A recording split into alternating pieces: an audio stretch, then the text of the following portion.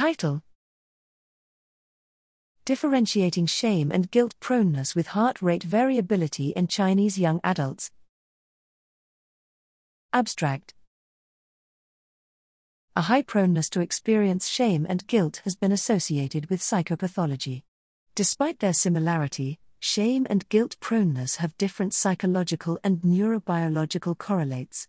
The present study aims to compare the physiological correlates between shame and guilt proneness. Resting heart rate variability, HRV, a peripheral biomarker of emotion dysregulation and psychopathology, was measured in a sample of 60 Chinese young adults with 2 sessions of electrocardiogram recording. Proneness to shame and guilt were measured by the test of self-conscious affect 3.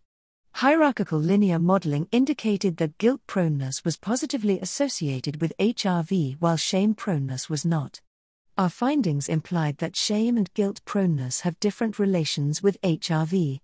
The distinct physiological relations are discussed with respect to the adaptive/maladaptive nature of shame and guilt proneness.